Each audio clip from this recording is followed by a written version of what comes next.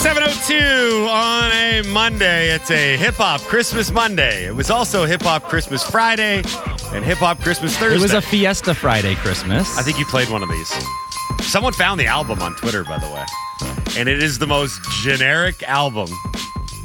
It's just Santa wearing a gold chain and some sunglasses. It says hip-hop Christmas. I know that's what I think of when I think of a hip-hop Christmas. They poochified Santa. He died on the way back to his home planet. Halford and Brev in the morning. You're listening to it. It is brought to you by the Dilawri family of Acura dealers. Experience the Dilawri difference today by visiting your nearest Dilawri Acura dealer today. We are in hour 2 of the program. Adnan Virk from MLB Network is going to join us in just a moment here to kick off hour 2. Hour 2 is brought to you by North Star Metal Recycling. Vancouver's premier metal recycler pays the highest prices on scrap metal. North Star Metal Recycling, they recycle, you get paid. Visit them at 1170 Powell Street in Vancouver. We're coming to you live from the Kintec studio. Kintec Footwear and Orthotics, Canada's favorite orthotics provider, supported by over 2,500 5-star Google reviews. Find your perfect fit at kintec.net. To the phone lines we go after one of the more remarkable, unprecedented, craziest weekends in MLB free agency history. Adnan Virk joins us now on the Halford and Brev Show on Sportsnet 650. Good morning, Adnan. How are you? Good morning, Mike, Jason. Good to reunite with you guys. How you doing? Yeah, we're good. I don't even know really where to begin with what happened with Shohei Ohtani and the Blue Jays. I do. I have the question. Jason has the question. I do. Adnan, did the Jays ever really have a chance at Shohei? I think they did, Jason. I really do. You know, I was at the winter meetings in Nashville, my first time there in Smashville. And sadly, Predators were out of town, did not get to see a game at Bridgestone. But in the midst of nothing happening with regards to free agency, because everybody was waiting for Ohtani, perhaps it was just honky-tonk way and all these Cowboys around me. But I started to believe the crazy thought that the Blue Jays would actually sign Ohtani. And Tom Verducci, legendary Sports Illustrated writer who I've been reading since I was 15 years old, he said to me, it's going to be Toronto. And I said, really? He said, yeah. And he started to explain it to me. And I said, this actually makes total sense because it's something we should have stumbled upon previously. Rogers has the money to pay. Telecommunications company, good for his brand. He already owns Japan and America, now own Canada. It's a good team, but not a great team yet. They've underachieved, but he can come in there like Superman, take them to the next level. They win a World Series the next 2 years with Bo, with Vlad. Sizable international audience, Japanese-American audience. Population is supportive. He's a good, all these things he started checking off. I go, okay. And I go, but again, why not the Dodgers? You need to sell me on why he's saying no to the Dodgers. Like, what do the Dodgers don't have the Jays do have? And that was always my concern. But once we started tracking planes on Friday, and once John Morosi was saying it's happening, like, okay, I guess it's happening. So I was swept up in the history of everybody else. But I do think, Jason, they gave a heck of a pitch. Now, I do think Ohtani, deep in his heart, knew where he wanted to go. And all along, that's why we kept saying Dodgers. But it's kind of remarkable how close the Jays got. Because if you asked me a month ago, I would have hit Toronto 6th or 7th on the list. I would have said it goes Dodgers, then Giants, then Angels, then Mariners, then Rangers, then Braves, then maybe Mets, then maybe the Jays. So I do think he strongly considered it. But I understand your point, and I think you can look skeptically and say, was he just using Toronto for leverage all along? Let's suppose they offered $600, and that drove the price up on the Dodgers to offer $700? Perhaps. But yeah. I do think they had a legit chance here for the reasons that Tom is telling me. Yeah, I just think all those reasons further my skepticism. Like the Ohtani camp found the perfect stalking horse in the Toronto Blue Jays, who, like you said, had the deep pockets. But I don't know. I mean, the situation was kept so quiet and private that we don't know what Ohtani was ever thinking. And so do you think we ever will? Like, will we ever know the true story of the big decision that Ohtani had to make this past weekend? Probably not. And it's funny you mentioned decision, because I kept saying this is the biggest free agent since LeBron James 15 years ago, and the decision. And what a contrast the way two star players treated. And neither one is right, neither one is wrong. But LeBron's going to televise special with Jim Gray. I'm taking my talents to South Beach. And Ohtani, you don't hear a whisper. You don't hear a thing. And as a matter of fact, it's forbidden to even talk about it. Poor Dave Roberts was asked a question, so I'm not going to lie.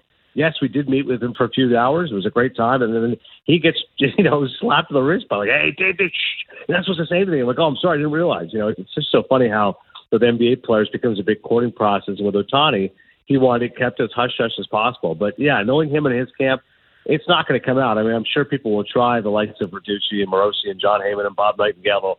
They'll try to get to the root of it. But, no, I think ultimately he's just going to say, yep, LA's where I wanted to be all along.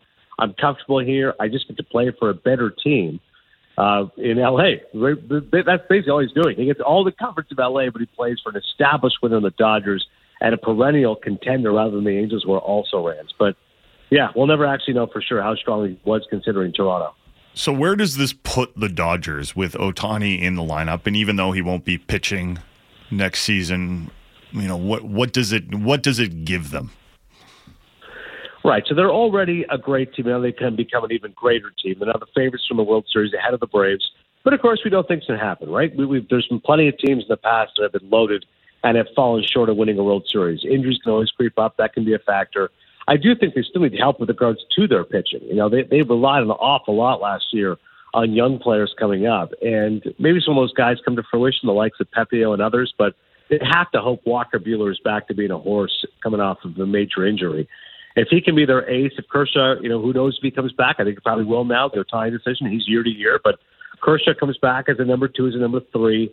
And they could still, make a move here or there because Lance Lynn they have traded for innings eater. He ends up signing elsewhere now with St. Louis. So I think their pitching still has some question marks, but offensively they feel like a juggernaut. When you look at their lineup, it's pretty fun to watch when you're just imagining Mookie Betts, Freddie Freeman, Ohtani as your 2, 3, 4, in whatever order you want to make it. And as you said, he's not going to pitch next year. He's going to be making $70 million to be a DH. I'd love it if the Dodgers told him, hey, listen, for a year, can you actually play a position? Like it just feels like we'll get a little more bang for our buck here. I don't know how you can validate that kind of money, but they're smarter than I am. I'm sure they've got all sorts of things they're going to do with regards to merchandising and endorsements and tapping into that very robust Asian market. But I think that right now the Dodgers are the favorite to win. I do think that they're still going to move or two away. But I wouldn't discount them going after Yamamoto. Why not? Let's go make another huge signing and really shore up our pitching in a big-time manner. So they cleared salary the last couple of years, Jason. We saw that. They were not top 5 in salary this past season. And that's because they were waiting. They cleared Trey Turner off the deck. Justin Turner was gone. Bellinger gone. They've saved up for this moment, and they knew what they were getting with Ohtani. So we'll see if it ends up working out. But to think $70 million for a guy who may never pitch again. I mean, he's going to be a 2-time Tommy John guy, which is a very small list of players who have successfully come back, including Nathan Eovaldi. But clearly the Dodgers felt it was worth the risk. Where does this leave the Jays? Because at the end of the season, it's not like Ross Atkins was the most popular, leader of a baseball team in all of Major League Baseball. Right. And this is where it gets frustrating because you say, ultimately, as much fun as that was, what a ride that was, charting a plane on a Friday, and ends up being a guy from Shark Tank who's like, oh, sorry to disappoint you guys. As much fun as that pendulum of emotion was, ultimately you're left holding an empty bag. And this was an underachieving Blue Jays team that couldn't even win 90 games last year. 89 wins with a premier pitching staff, like outstanding pitching, even with Manoah being a non-factor. So now you look at the drawing board and you look around and you go, oh my God, the Yankees got Soto. Like he's an outstanding young player, 25 years old, 410 on base, 519 slug. You're looking at perennial 900 OPS, 3-time All-Star, 4-time Silver Slugger. Again, he's 25 years of age. You pair him with Judge, I'm like, that is as good a 2-3 as you're going to get in baseball. So the Jays got to make some moves, period. I mean, the Yankees got demonstrably better. I think they'll continue to make moves as well. Maybe they'll be in on Yamamoto as well. But Toronto's going to try to sign Bellinger or someone because clearly their offense needs a lift. That was what the issue was. Ohtani would have been a massive boost. In that division, you cannot rest on your laurels. The Orioles aren't going anywhere. They won the division. The Rays are going to win 90+. The Yankees are going to win 90+. So for the Jays right now, they're going to have to get over the frustration of losing it on Ohtani and go make some moves because they're going to lose Chapman, who, again, is a premier defensive third baseman. He'll hit you 20 home runs. So you've already got some holes down your lineup. Kiermaier's going to go somewhere else. So Ross Atkins has some work to do. So with regards to Ohtani, and I think everyone's expecting Ohtani to be ready to start hitting come opening day, although everything with the guy is so shrouded in secrecy, no one can quite tell. But let's assume that he is ready to go. How certain are we that Ohtani's going to be back? And is it fair to ask if he's going to be himself when he gets back to playing with the Dodgers? I think so. I think as a hitter, Mike, you can say, this guy had a serious injury in September, was still playing and still playing well. And then eventually realized, hey, we're not playing for anything. Let's just shut this baby down. Right. But, yeah, I think you can certainly pencil in Ohtani and go, he's going to hit 300. He's going to hit 40 home runs and drive in 100. I really feel with confidence, even with the injury he'll be dealing with all year, you can expect that. I mean, this guy's durability is impressive. He's a hard worker. He cares about winning. He's He has all the makings of what is a guy who is a two-time MVP who's not going to rest on his laurels. And he's clearly not a player who's going to mail it in either. He knows the pressure that's on him.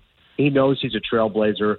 To think that the biggest contract ever went from $426 to $700, he's very well aware of the responsibility he carries and what they're expecting with the Dodgers. And, part of the sell on why it would have been the Blue Jays is he really could have said the Jays are my team. I know Bo and Vlad are obviously very well liked, but he would have been a superstar. Now the Dodgers, he can just fit in seamlessly. It's Mookie's team, it's Freddie's team, and it's Shohei's team as well. But I think even with a guy who's not 100%, as a hitter, you can still expect massive numbers. He'll be in the MVP race, and fingers crossed he'll be pitching again in 2025, which is really what makes him so unique. Like, I can't imagine if this contract ends up signing and he tries to come back in 2025 as a pitcher and he fails. And you go, wow, $70 million for a DH. That feels like lunacy. But again, we'll take it one step at a time. Okay, before we let you go, I got to ask. So given everything that's happened over the last 72 to 96 hours, $700 million for one baseball player, flight tracking, erroneous reports, misinformation, all of it. Was this saga a good thing for baseball or a bad thing for baseball? Oh, it was a great thing for baseball. There's no question about it. I mean, I stepped away from my phone Friday for half an hour. I had like 21 text messages. Like, people were losing their minds. To think that you were tracking a plane, I mean, it sounds hysterical now in hindsight. And as my wife said, more than a little creepy. The only thing that kind of was the lead balloon was that when the news came out on a college football Saturday with no college football except for Army-Navy, 318 a Shohei Ohtani Instagram post. That was the only disappointment of it. Like, I think the whole week, as I said, the winter meetings, there was a lot of inertia, but everyone was kind of waiting with breathless anticipation. The Friday was an incredibly wild ride. And you're eventually let down by the fact that he's not on the plane. Well, you still felt like, well, the Jays are still in the mix. Maybe he'll sign Saturday. So maybe he'll sign Sunday. Maybe it's Monday. So the weight was still there. The only disappointment was the climax could have been a little bit juicier rather than just an Ohtani Instagram post. But I think it was great for baseball. It was the top trending topic on X. And like I said, even casual sports fans were talking about it. And certainly once the headline came, $700 million to play baseball, I think it's pretty good for baseball. And it'll only get better because now – hopefully the dam is burst, right? Everyone was waiting for Shohei. Now that he's signed, you'll get other players in the mix, the likes of Bellinger, Chapman, Yamamoto, Blake Snell. Eventually those guys will sign, which will keep the buzz around baseball. I got to admit, I did love the drama. I do love the drama, so it was pretty entertaining. Adnan, thanks a lot for doing this today, man. We really appreciate it. Enjoy whatever else the offseason has to bring. We'll do this again soon. Yeah, thanks so much, Mike. Thanks, Jason. Talk soon, fellas. Talk later. Thanks, Adnan. That's Adnan Virk from MLB Network here on the Halford and Bruff Show on Sportsnet 650. So I said I love the drama, right? And as I go back into the National Hockey League, there was the rough stuff that we talked about this weekend, right? We all saw, everyone saw this. All you listeners out there, you saw Eric Goodbranson tune up Nick Cousins, old school style, right? It was after a dirty hit by Nick Cousins, which was originally given a major and then dropped down to a minor for boarding. He smashes Goodbranson in to the boards. Goodbranson tried to go after Cousins right away. Cousins turtled. Very next shift that Goodbranson and Cousins were out there, Goodbranson's like, I'm not missing this time. It was kind of weak on Cousins to turtle for a second time, but anyway. Goodbranson's got a hearing today, phone hearing, so it's gonna, if he's going to be suspended, it's going to be fewer than 5 games. I felt for Goodbranson though. I'm like, what is he supposed to do? Just take it. He got hammered. It's dangerous stuff. It was dangerous, and Cousins has a reputation for being a super greasy player, so there was that. Friday night, the Dylan Larkin situation, and when they were playing, it was at Tampa Bay, right? And he got knocked unconscious, and then David Perron took matters into his own hands. It wasn't Tampa Bay. I don't know. Tampa Bay didn't play. Who are they playing on? It was Matthew Joseph that he got tangled up with. I got it in my notes somewhere, but I got 9 million notes. Okay. Ottawa, thank you, because it was Artem Zub that was on the receiving end of some more frontier justice from David Perron, who misidentified the culprit in that one, unfortunately. And then last night, the Winnipeg Jets are playing Anaheim, and Ryan Strome gets tossed. He gets 5 in a game for going knee-on-knee with Kyle Connor, and Kyle Connor had to leave, and the Jets were not happy. Mark Scheifele jumped to his defense and beat up Ryan Strome for that one. So we had a lot of drama. And then as it goes back to the Vancouver Canucks on Saturday, the Canucks have caused a lot of drama with the Carolina Hurricanes, because after losing their 4th straight game, the Carolina Hurricanes, a team that has been a model of consistency and winning over the last few years, had to have a players-only meeting where they were venting about their frustrations having hit the skids. Speaking of kind of inconsistent teams, the Tampa Bay Lightning are coming into Vancouver on Tuesday, and I have no idea what to expect from these guys. They had that 4-game losing streak. Do you remember it started with the 4-1 loss to Colorado? Then they went and lost to Arizona. They lost to Pittsburgh, and then they got blown out 8-1 by Dallas. Well, they turned it around because the very next game, it was a home and home with Dallas. They came home and they beat the Dallas Stars 4-0, and then they beat the Pittsburgh Penguins 3-1, and we were like, okay, it was just a little blip. We'll give the Tampa Bay Lightning the benefit of the doubt. Well, it's been kind of shaky since then.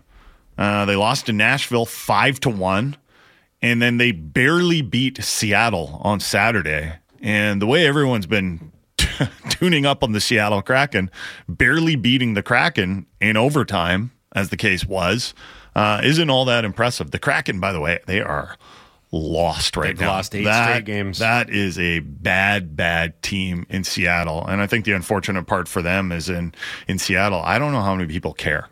You know, we should have this discussion maybe another time, just in like, how big are the Kraken in Seattle, and what is the risk that they get absolutely buried in that city that is going to be, always going to be into the Seahawks. The Huskies are going to the college football championship. That's the big one. They're the Final Four, right? It's completely overshadowing them. And we're going to talk, I think we've got a guest this week talk about NBA expansion. Like, eventually Seattle's getting an NBA team back. So where will the Kraken fit after all that?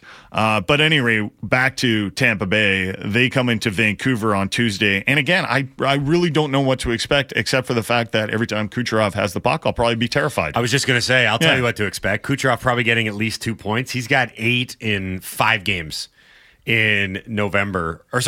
And he's the NHL's leading scorer. He's been the most consistent performer for a team that, as you mentioned, has been like riddled with inconsistencies. They do have Vasilevsky back now, and he's played about 5 or 6 games, so he's starting to get his legs underneath him a little bit. And you mentioned that 5-1 loss to Nashville. That was actually a Jonas Johansson game, who had filled in admirably. They didn't have another option. Like, he played and he did his best, but he's not a very good goalie, and his numbers kind of reflected that. I think that's partly why it was kind of understood they rushed Vasilevsky back a little bit. They probably could have given him a couple more weeks to find his legs or go on a conditioning stint, or maybe they weren't not big fans of Matt Tompkins. They didn't want to. Yeah, they did well to keep their heads above water with the goaltending duo that they had. It was Matt Tompkins and Jonas Johansson, right? I continue to mangle his name every time I pronounce it. Does anyone wonder if the Stamkos contract situation has had maybe a bit of an effect on culture in Tampa Bay? Like, Stamkos being upset with the organization. And the fact that a lot of people are wondering if he's even going to be re-signed by the team. I don't think that it's helped the situation. I look at Tampa Bay, and I've said this countless times when I go on my useless tangents and rants about contract length and, the salary cap punishing good teams. But to me, this was an eventual war of attrition with this team. I just don't think you can lose the amount of guys that they've lost over the last 4 or 5 years and expect to remain competitive like that. Just count the number of guys that are on different NHL teams that were fundamentally important players to them in the playoffs. Palat, Killorn, McDonough, like good veteran guys that they would more than be happy to keep around, but they couldn't. Yeah. Right? They needed to keep pulling rabbits out of the hat with new players. And we got the Tampa Bay system. Do you remember the Red Wings system? Everyone used to be like, the Red Wings will be good forever because they overbake their prospects in the AHL. Yeah. You're like, okay, yeah, they've done a great job, but it's really hard to do that year after year after year. The Tampa Bay Lightning, though, still have the potential to win a lot of games, and they still have the potential to beat the Vancouver Canucks, as they did earlier in the season. We're going to talk to Mike Tanier coming up. Talk a little NFL. I don't know how much time we're going to spend on the Seahawks, so let's talk about that Seahawks loss to the 49ers yesterday. It was frankly closer than I expected it would be. They actually played okay. They didn't. Their defense was pathetic. I said okay. Their defense was pathetic.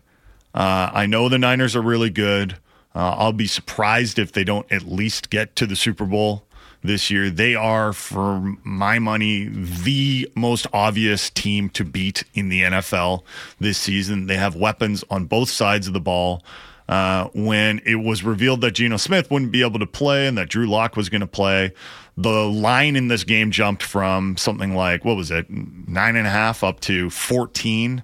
So credit the Seahawks, I guess. Did they cover the spread? They sure did, bud. They covered the spread. They covered the 14.5. You know, I know they started okay, and maybe if you were super naive, you were getting a little optimistic early on. They even had a 10-7 lead, but their defense could not tackle. They couldn't tackle. And we can talk about all the issues that they've got. Jamal Adams just not being a fit with this team. They've never figured out how to use him properly. He's a safety, but he's got his best attributes are kind of like linebacker, attributes. He's awful in coverage, and the 49ers picked on him.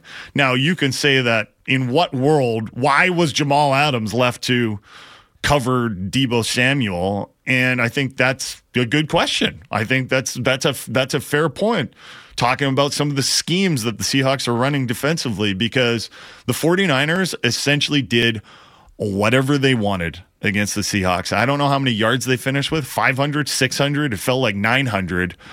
Defensively, the Seahawks were an absolute disaster against the 49ers. Drew Lock did fine. He was the okay part. The expectations for him were low, and he maybe surpassed them. I would say he surpassed them. I mean, he put up over 200 yards and 2 touchdowns. Yeah, he threw a couple of interceptions against probably the best defense in the NFL. The Jamal Adams thing was funny because he took full ownership for the Deebo Samuel. He got caught so flat-footed. Yeah, and he said he did because he was expecting a dig route.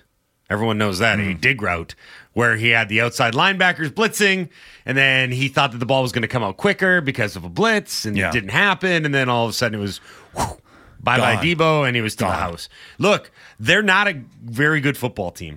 That's been the real sad part of this season, is that at 5-2, everyone on the planet knew that getting out to that mark was really just a precursor to the test. And the test was going to be through weeks 9 through 15, when you have Baltimore, Washington, the Los Angeles Rams, the 49ers, the Cowboys, the 49ers again, and the Eagles.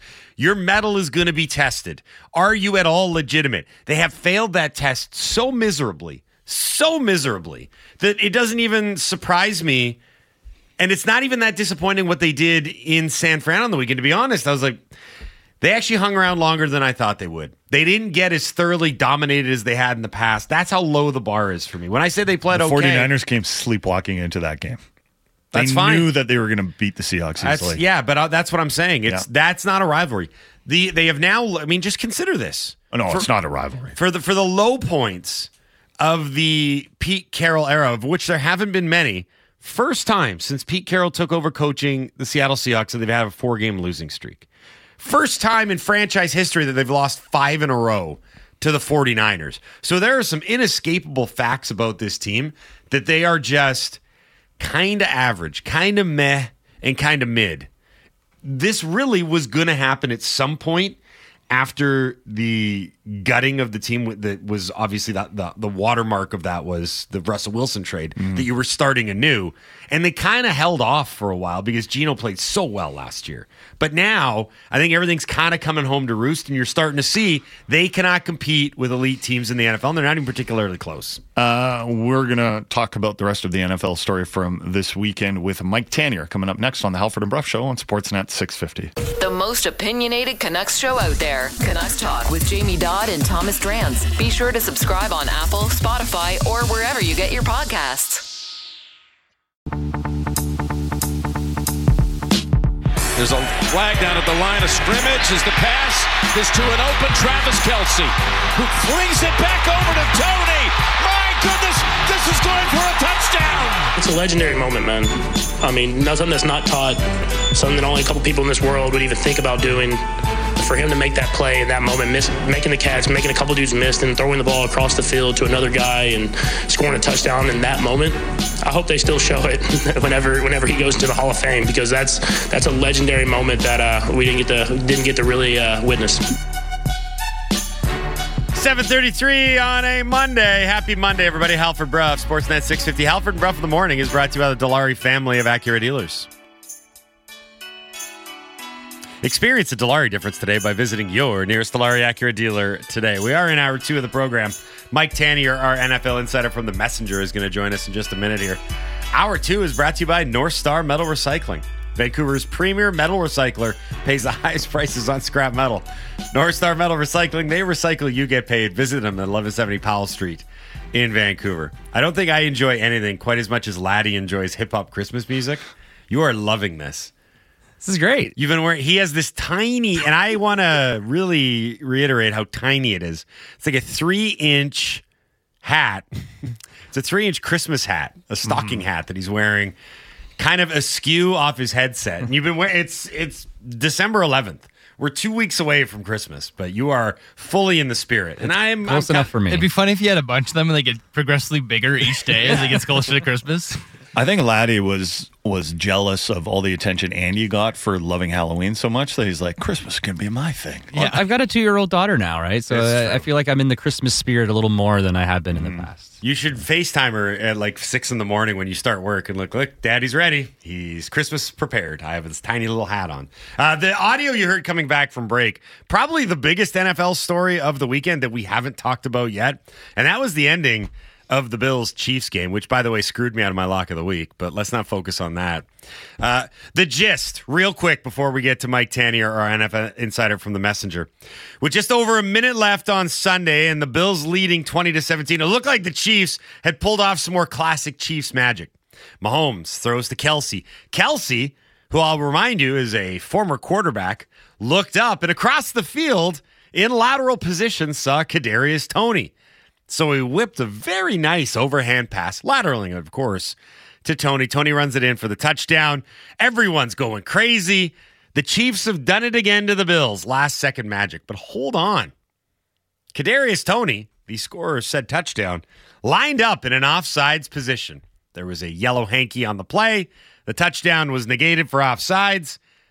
The Chiefs could not do anything with the ball from there, and they lost the game 20-17. Now, in a weird moment, Mahomes decided to call out the referees for calling Kadarius Toney offside when Kadarius Toney was offside. For more on this very, very strange reaction and everything that went on Sunday, let's go to the phone lines now. Mike Tanier, our NFL insider from The Messenger, joins us on the Halford and Bruff Show on Sportsnet 650. Good morning, Michael. How are you? I'm doing fine. This is our fault. Okay. This is all our fault. Okay. Patrick Mahomes, Andrew Reid complaining at the end of the game. This is our fault. We can create a culture where after every single game, the fans, reporters, media, we ask about this call, this fourth quarter call, that fourth quarter call. The Chiefs had, a pass interference penalty. Well, you should have gotten this or shouldn't have gotten that, et cetera. So eventually the players just give up and start complaining about calls, even good calls themselves. I think Mahomes overdid it. I think Andy Reid is completely overdoing it here. But this is the culture we create where instead of talking about the game, interesting game with lots of things, we say, here's a call. This is the conversation. Go complain about it. I did think it was really interesting the tact that they both took because Reid said, quote, "It's a bit embarrassing for the National Football League for that to take place." And I said, for them to call a very obvious offside? Yeah, Andy Reid wanted like a heads up from the ref. Like he said, I normally get a heads up from the ref that my player's offside. I'm like, I feel like that's a you problem in this case. You know what, Mike, though? You do bring up a really interesting dynamic because this is going across all sports right now as we go further and further into the replay world and everything's sort of taken out of the hands of the officials. I don't think criticizing the officials is at an all-time high or it's some sort of, epidemic or pandemic with regards to complaints about officiating, but there's a certain element right now where people are more, instead of just saying we take the game and we take the referee's rulings and we move on, there sure seems to be a lot more griping, a lot more belly aching. And you're right, it was normally reserved for media and fans, and now it's crossed the aisle, I suppose.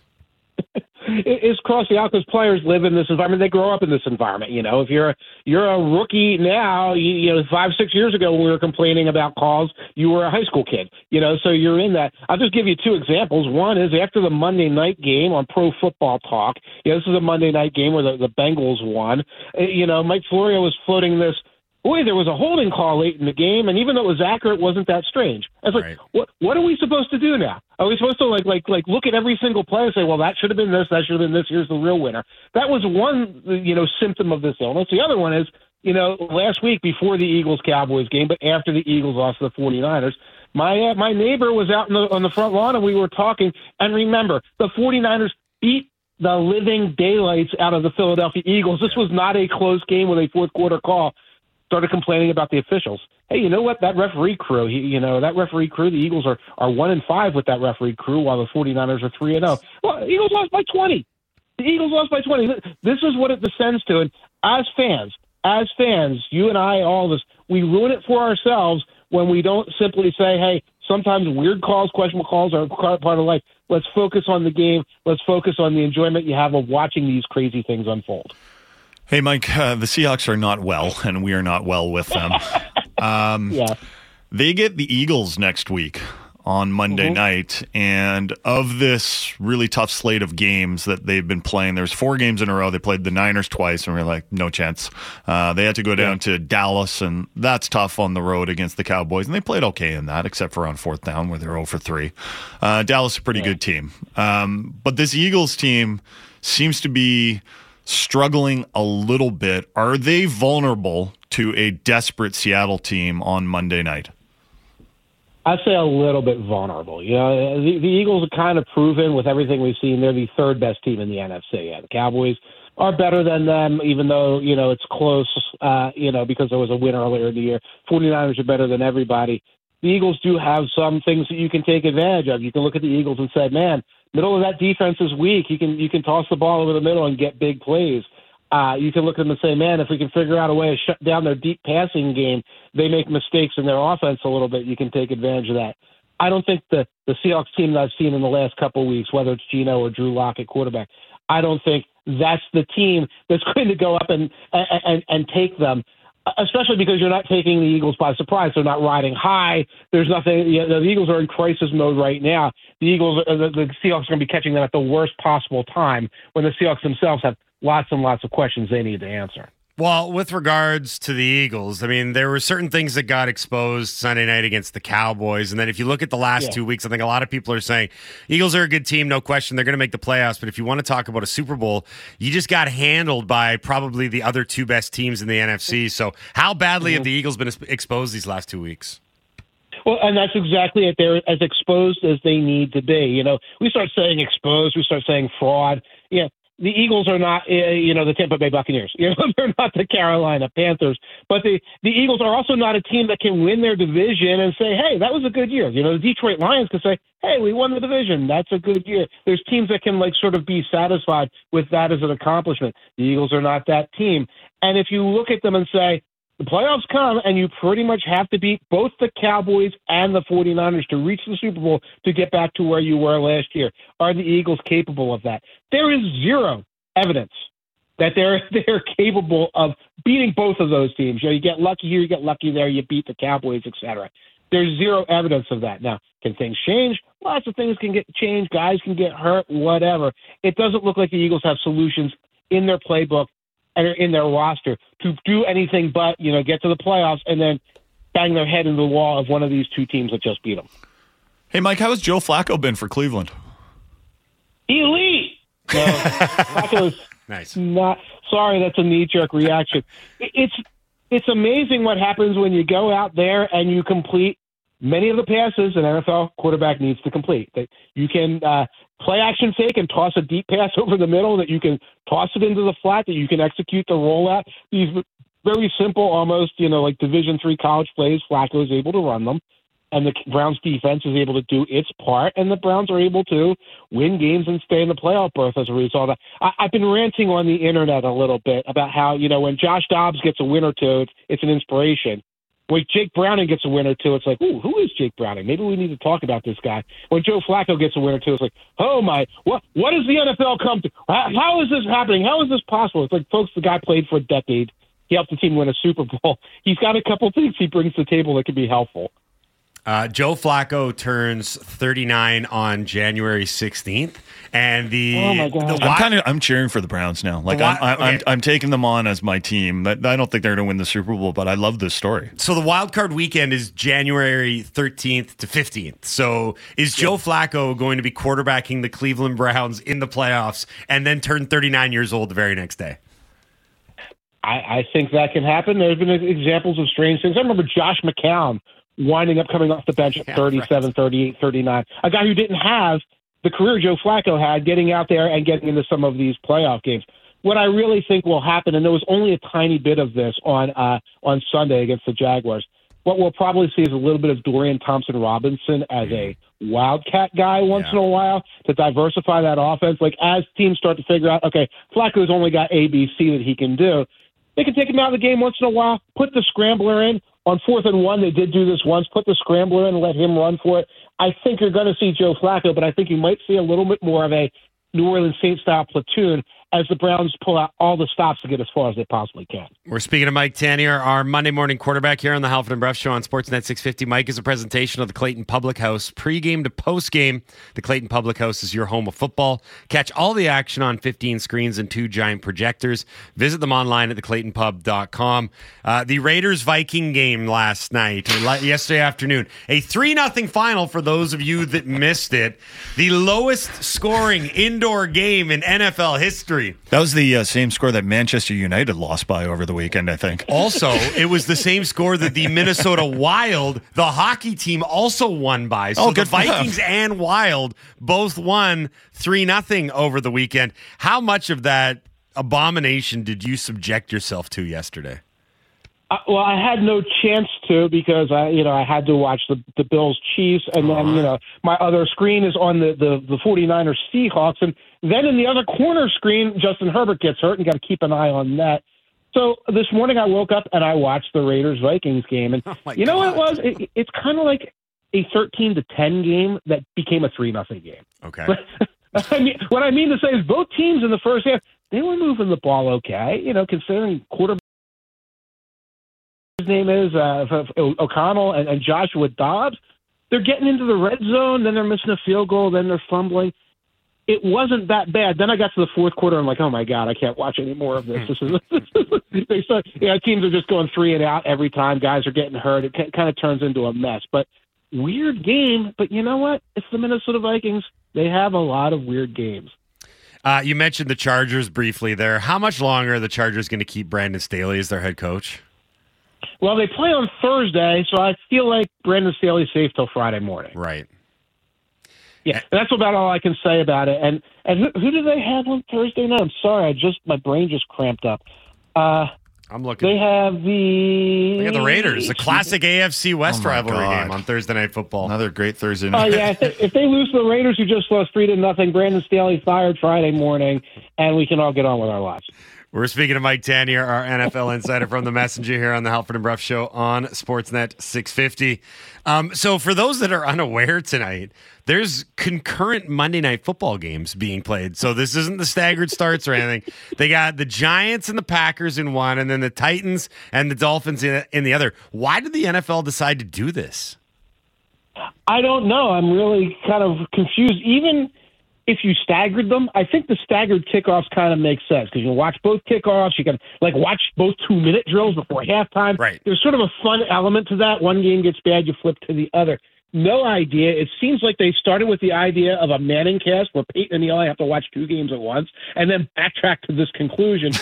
The only good that comes out of it is that neither of these matchups are super compelling, but if you throw 2 bad things into the sack, it's better than 1 bad thing, I suppose. And then, you do get the chance to flip back and forth and see what's going on. Do you think the Dolphins are the best team in the AFC, or is it Baltimore? And oddly enough, by the way, Miami plays in Baltimore in Week 17, so that probably one to wait for as opposed to tonight's game against the Titans.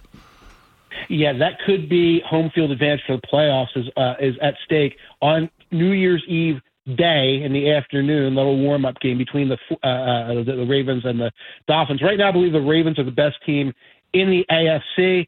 The Dolphins don't have a big win they can hold their hat on. They have a lot of blowouts of bad teams and, bad games against good teams, whereas the Ravens have a better portfolio. Dolphins have another game against a really bad team tonight. The spread is out of control, and I'm not going to give any wagering advice, but just so you know, the Tennessee Titans, Jeffrey Simmons, their best defensive player, is out, and Ryan Stonehouse, their punter, who's one of the best punters in the NFL, is out. And we usually don't care about this kind of thing, but, this is a very weak team that tries to win close games, and they're replacing their punter with a young man that I've never heard of, and his name is not Ty Detmer. I think his name is Ty Zetner. So it's really hard to turn around and say, hey, I see an upset for the Tennessee Titans tonight. Mike, this was great, man. Thanks a lot for taking the time to do it. We appreciate it. Enjoy both Monday Night Football games tonight, if you can. We'll do this again next Monday. Will do. Take care. Enjoy your week. You too. Thanks. That's Mike Tanier, our NFL insider from The Messenger here on the Halford and Bruff Show on Sportsnet 650. I don't want to call you a hypocrite, Mike, but you were kind of complaining about all the complaining we do about officiating now. You are the lead complainer on this show about refereeing. Yeah. What's the hypocritical part? Well, then, if you don't want the complaining, then stop complaining about it. I don't want to stop the complaining. Oh, okay. Yeah. I love complaining about officiating. My eyes glaze over when we have conversations about complaining about bad calls by the refs or whatever. Like, because you've accepted mediocrity into your life. No, I've accepted that there's going to be inconsistencies from the refereeing, and like you're just yelling at that point, right? And I don't know. I mean, I think the end of the Chiefs game was ridiculous, how Patrick Mahomes went off like that, and how Andy Reid is so entitled that he expects the referees to tell him when a player is lined up offside. How about you're the head coach? Tell your players that in a very important moment, make sure not to line up offside. I don't think that every referee critique and criticism is valid, if that's what you're suggesting. I think that Mahomes and Reed were way out of line on this one.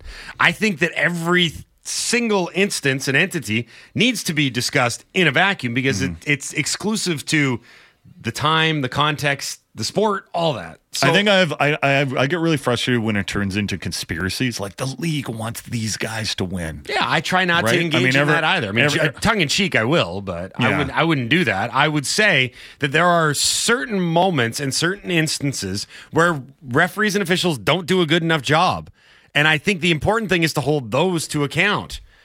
I think the issue that I have, and especially with, and as we go, where the genesis of this is often NHL officiating, is there's a lack of standard, there's a lack of accountability. Yeah, I'll agree with that. I mean, listen, I'm a hypocrite too on this. I say I don't want to argue about it, but there are times when I do get frustrated. Like I'm frustrated with the lack of consistency with hitting from behind now. Exactly. Like what is a penalty? You know, are you allowed to hit a guy from behind, or are you not allowed to hit a guy from behind? Does it depend how you hit a guy from behind? Like, what are we doing here? And then doesn't matter if he gets hurt. The counter to this and the argument that we brought up is like, I think that when Mahomes and Reed do what they do and say what they said, it's important to call them out. If you want accountability and consistencies from the referees, you can't get on them for calling something right, for making the textbook correct call. Do they call it every time? No. And that's where the consistency and accountability comes in. But you don't get on someone's case for making the right call. You can't go, your argument can't be based in, well, the refs should have given us a break. Or, well, the refs don't call it every time. Or, well, the refs should have helped us out. What a play. Like, well, getting away from this conversation. Yeah. And just let's appreciate how much of a screw up that was to line up offside in that situation, and then the play that occurred with Travis Kelce playing essentially rugby out there and the Chiefs scoring a touchdown in what would have been the highlight of the year, and it all doesn't count in that situation because you lined up offside. Yeah, because you lined up offside because you were like, oh, should I not be standing here? Is it wrong to stand here? Like, you know, it's like you had one job, and he had more than one job, but like the first job was to not line up offside. Some would say the easiest job. Crazy, man. It's like, you know, you say like, hey, I could have done that. And most of the time you're like, nah, you couldn't have done that. We say like, oh, I could have scored that goal or whatever. He's like, you know what I literally could have done? Lined up onside on that play. Right. And Kadarius Toney's killed the Chiefs this year with bad drops, boneheaded plays. It might end up being their undoing in the long run because under any other circumstances, an NFL team would have cut ties with this guy already.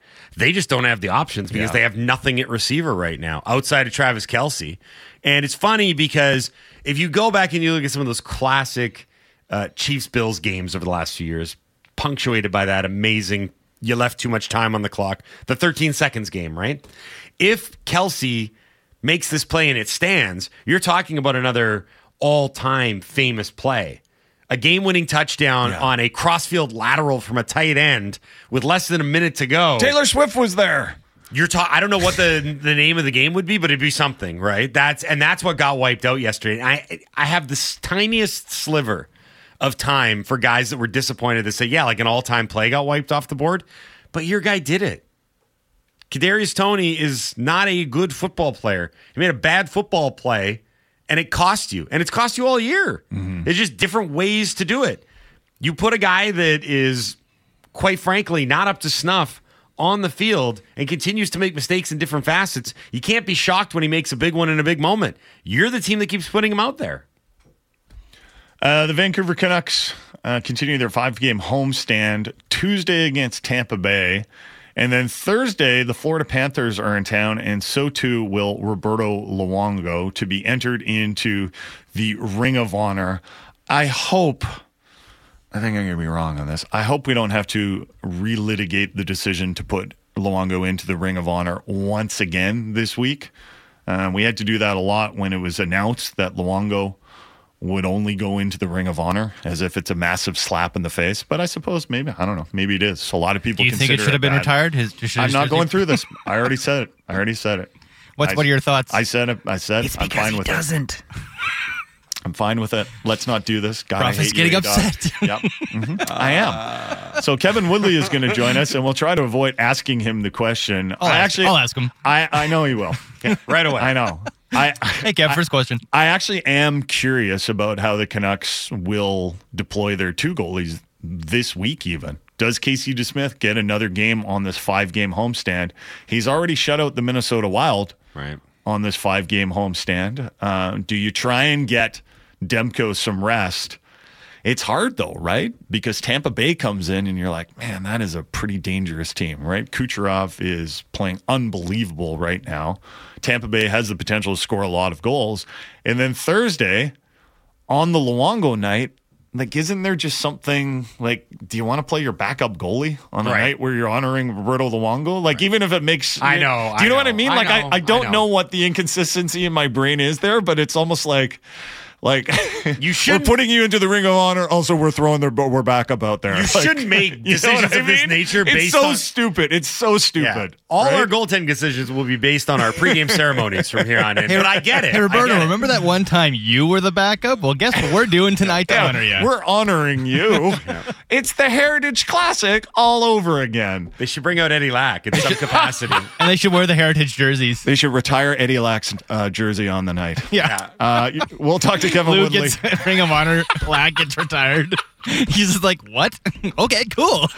You're listening, again, for some reason, to the Halford and Bruff Show on Sportsnet 650.